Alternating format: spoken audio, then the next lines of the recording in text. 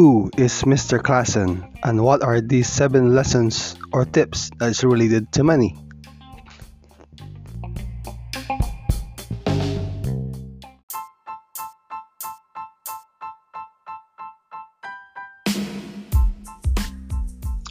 Welcome to another episode of Money Matters, and this is Louis, your host.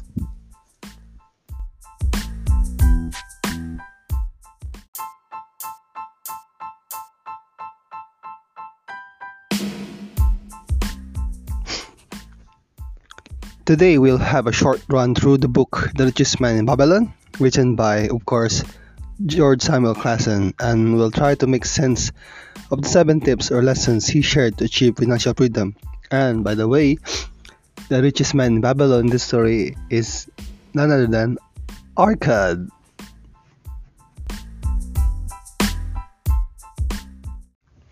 So here's the thing, Mr. Klassen wrote this in a pamphlet type, and ang laman nito is in the story style.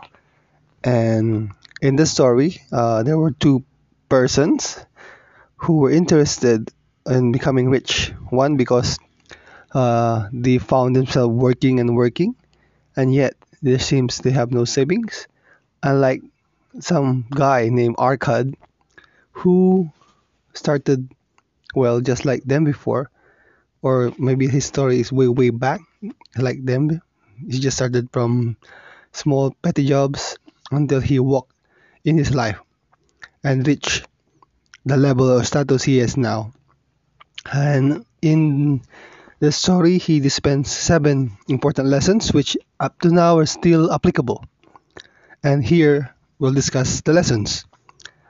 Sana magamit natin to, especially sa mga Pinoy, and I hope it will be useful not only for ourselves but to the people around us and sa mga kaibigan natin, pamilya, because it really boils down to these 7 and they're really effective.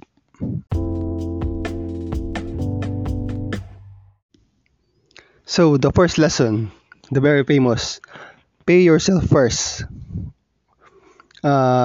Sometimes this thing is actually misunderstood, or probably some people don't quite understand it. Pay yourself first. So what they do is when they get their money or their salary, they right away spend it away, and that's their concept of pay yourself first. But pay yourself first doesn't mean you spend money on yourself and then run out of money. Hindi ganon. Technically, it means setting aside money for yourself. So at least in my previous podcast, we discussed about the right savings formula, and this is how it applies. Based on the story, it revolves around saving a certain percentage on whatever you earn or salary you get, and it will be nice if you could start it off with a 10% savings, and that would really go far or will help you start in your financial freedom goals. Saving may be sometimes impossible, but again, even these lessons Mr. Klassen wrote, you have to start with something. And my personal belief is you cannot give what you don't have. And first, this is how we apply the principle of paying yourself first. We're saving at least 10% first to yourself as a saving, then the rest you can spend it to your needs, your rent like that, or your personal wants. The second lesson is, of course, in order for you to save, you need to live within your means. That means whatever is left over from the 90, you make sure to control your expenses up to that volume. So that means you have to monitor your expenses and ensure that you only spend this much for your needs and your wants. Again, categorization is a must because we need to prioritize. And of course, what's priority? Mga pangangailangan mo. The need comes first before the wants. Once you can delay them when you are able na. So that's why live within your means. That's the second lesson. The third lesson is to put your money to work. It simply means, in our present term, invest your money. Yeah. You can work, pwede kang magtrabaho, kahit kayod, but in that way, you're just working for money. This one is reverse. You have to make your money work for you. And you can do that only by investing or putting it in some form of a business or an instrument that will earn you passive income. So put your money to work, not you working and working for money. And that simply means investing your money to get more from it. Now that you have your savings habit, you are monitoring expenses, then you know where to put that savings into to work for you. Another thing is to keep your money safe. How will you do that? The only way for you to keep your money safe or putting into a profitable business instead of a scam or something is you need to learn the businesses or investment you're going into. That's the best way for you to keep your money safe. Learn to understand the business or the investment you are putting your money in so that you will ensure it that you will earn and not fall to the pyramid scheming and the likes. Again, keep your money safe by learning where you're putting it, learning where you're investing it, understanding it, and being an expert of that. If not, find some guidance from somebody who is an expert that you can trust. Again, keep your money safe. The fifth lesson is actually been a debate lately because it says be a homeowner. That means you have to own your home. But in the recent times, it's being debated because you can either have your own home or you can rent, and it doesn't really matter if that will be generating savings or not because it depends on the use of the property you have.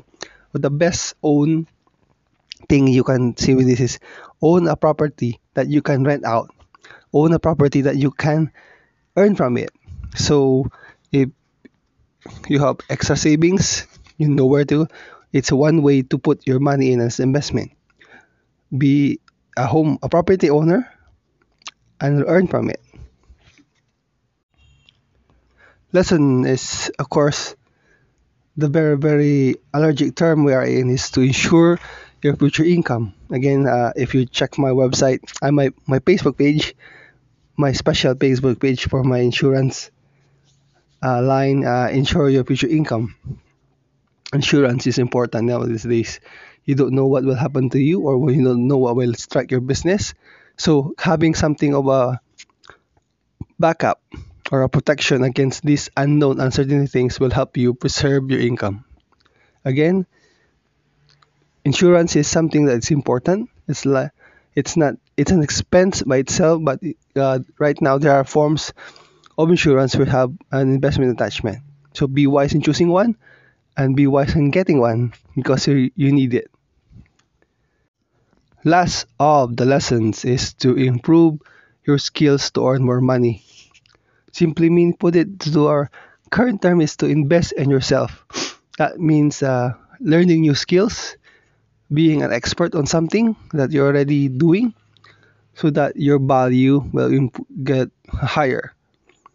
Uh, it's a self improvement, but sometimes most of these trainings, schoolings, you need to pay, and that way you accumulate more knowledge about something. So you need to improve your skills to earn more money, and that is meaning shelling out money para mag-aral ka. Kung may free, that's good. It's still you still invest time to learn, and that's a good way to improve yourself and be relevant. And when you are relevant, people will go to you because the service or the knowledge you have will be important and they will be needing it. And that's why one of the lessons is to improve your skills because over time things change, things other people will be more knowledgeable than you, be expert than you, and uh, what will happen, they will be irrelevant and you will not be able to earn the capacity of money that you wanted to. So the last lesson, improve your skills to earn more money.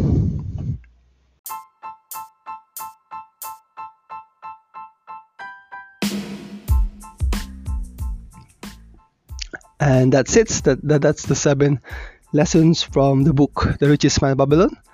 I hope you have the interest to read the entire book and apply the lessons and examples given so that you can improve and go to your financial goals. Again, this is Louis, and see you on the next podcast. Or rather, just subscribe and listen, and it will be good if you can support me. I'll leave a link for any support you can give me by sharing this podcast, by sharing on Facebook, by liking, by donating if you have donation. I'll try to find a way to means to donate so that I can keep this podcast alive.